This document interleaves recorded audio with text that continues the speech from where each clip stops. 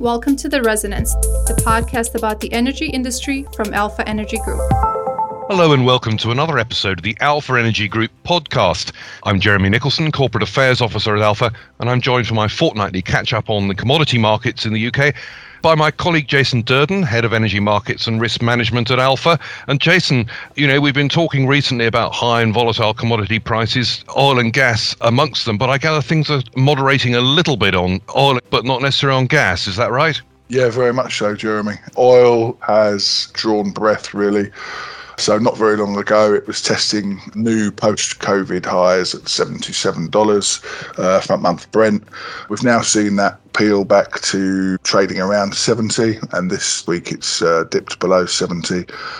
Latest IEA forecast suggests that the demand recovery growth scenarios for balance of 21 are going to fall somewhat short, and this is supported by some of the data coming out of China, suggesting that things are slowing down a little bit on some headwinds caused by the Delta variant of COVID. Indeed, and it's interesting with respect to oil, it's obviously internationally priced, and the UK is on the receiving end of that largely. The priorities of governments and the American president in particular, increasing emphasis in recent months on the green agenda, but when prices start to reach a certain level, something of political reality kicks in, doesn't it? And there's always a demand to make sure that the price levels are tolerable. Yeah, very much so. I think we can see that gasoline prices are, if not at, they are approaching sort of all-time highs. And I think any US president that ignores high gasoline prices, to paraphrase a former president, it's the economy. Indeed, and a lesson that's not lost here in the UK as we pursue net zero with perhaps a little bit more vigour. But turning now to gas, which you mentioned as well, we've not seen any sign of relief yet there for consumers, have we? Extraordinarily high prices in the gas market. Why should that be, given that we're not physical shortages right now, are we? Is it all about lack of flow of Russian gas into Europe, high Asian prices? What's the driver? Yeah, so if you were just looking at the physical supply-demand analysis for this summer in the UK context, you'd say that the UK has been very well supplied with gas this summer. One of the important things is that demand has been historically low. And obviously there's been a lack of exports into Europe because of pricing dynamics, but that actually has changed this week. We are seeing a little bit of gas now being re-exported out through BBL. But the gas system really is either balanced or significantly long most mornings, and has been, pretty much throughout the summer. So I think if you're looking at short-term fundamental dynamics, you can't really fathom what's going on. This is all about, I don't want to say worst case scenarios for Q4 in the winter, but it's definitely around extraordinary poor set of dynamics and the what ifs for Q4 particularly. So we're currently shadowing and following very high Asian LNG prices. I think we saw what happened in December and January of 2020 and 2021 when there was not just a cold spell in Europe, but also a cold spell in Asia that drove a shortage of LNG cargoes in Asia to drive the Asian spot price to well over £2.50 a therm equivalent. And that had a knock-on effect that was relatively short-lived in Europe. But what we're seeing now is we're seeing a real desire for summer gas prices and beyond to track that price.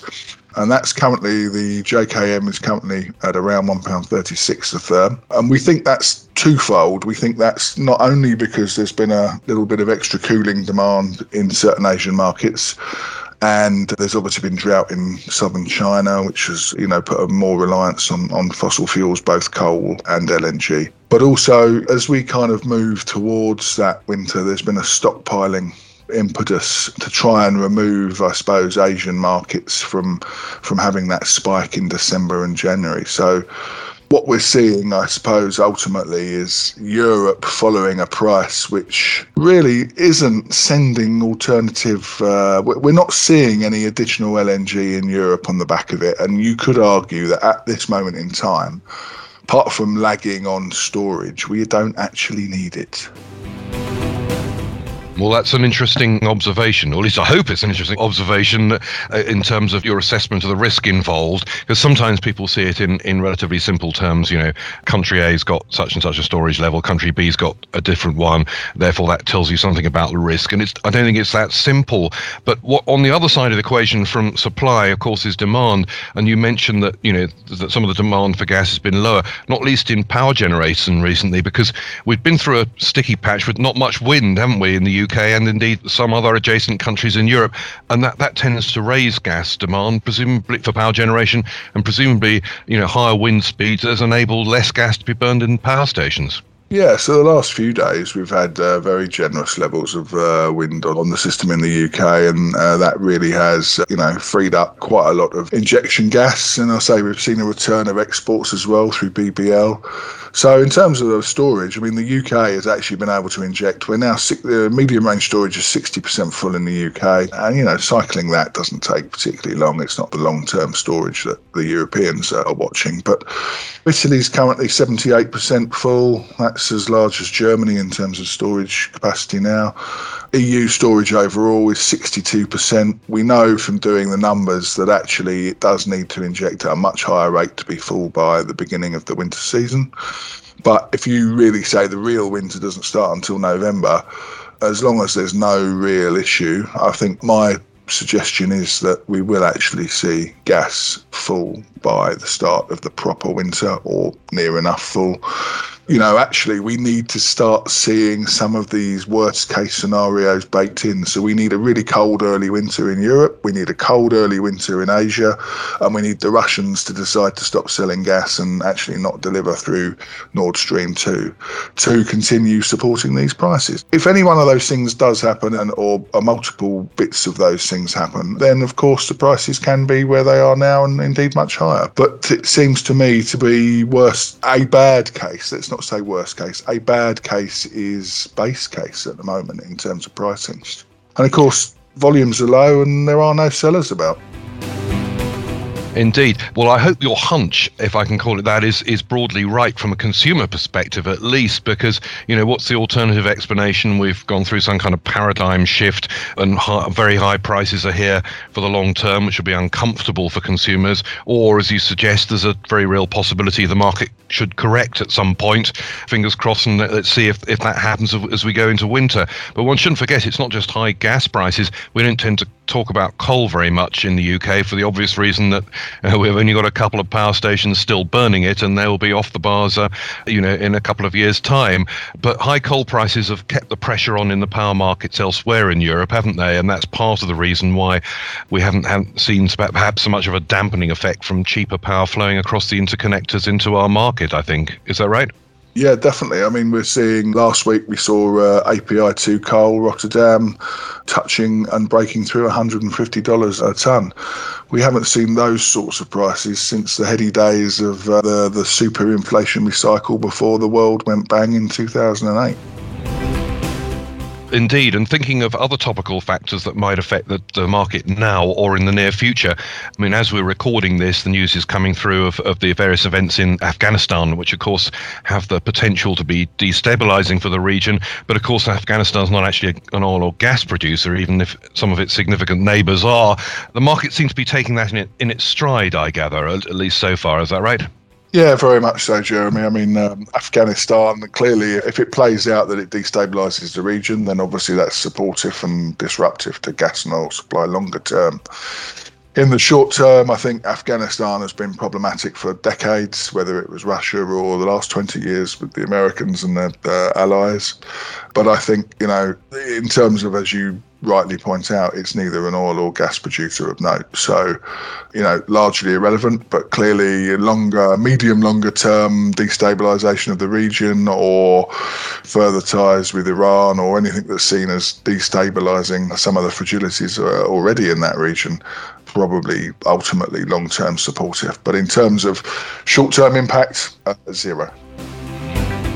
Well, I hope you're right about that. Problematic for other reasons, hopefully not so for the energy markets. And lastly, briefly, the UK government's just released its consultation on hydrogen strategy and the extent to which we might be relying on hydrogen as an alternative to natural gas in industry and possibly in some other sectors of the economy. I mean, this is to some extent blue sky thinking or blue hydrogen thinking in the short term, isn't it? Nobody quite knows what the economics are going to be like, but as there are some attractions for using hydrogen, not just as a cleaner fuel if we can produce it economically, but as a form of energy storage, isn't there? If we have a power system in the future which has huge amount of renewable capacity, some of which won't be needed, one might as well use that power to produce a commodity like hydrogen in a low carbon way that can be stored. Yeah, we need to explore all avenues if we're going to be serious about net zero. As it stands at the moment, regardless of how popular it may seem, this summer has underlined that solar and wind are not an exclusive answer to burning fossil fuels. We need a viable, large-scale energy store. Clearly, batteries haven't gone that way, and many would argue batteries are just shifting pollution from one sort of area to another.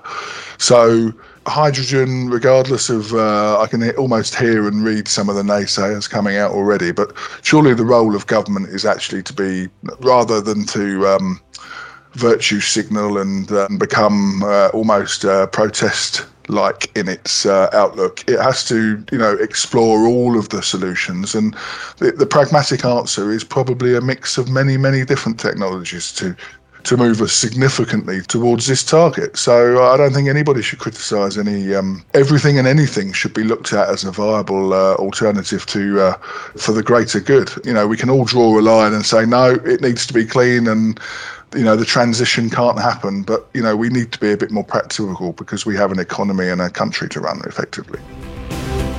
Well, I couldn't agree more about that, Jason. The more low-carbon technologies and means of getting us to low carbon, the better. It's going to be a hard enough thing to hit our net zero target, even with the potential range we have. If we start narrowing that, it's going to be more difficult still.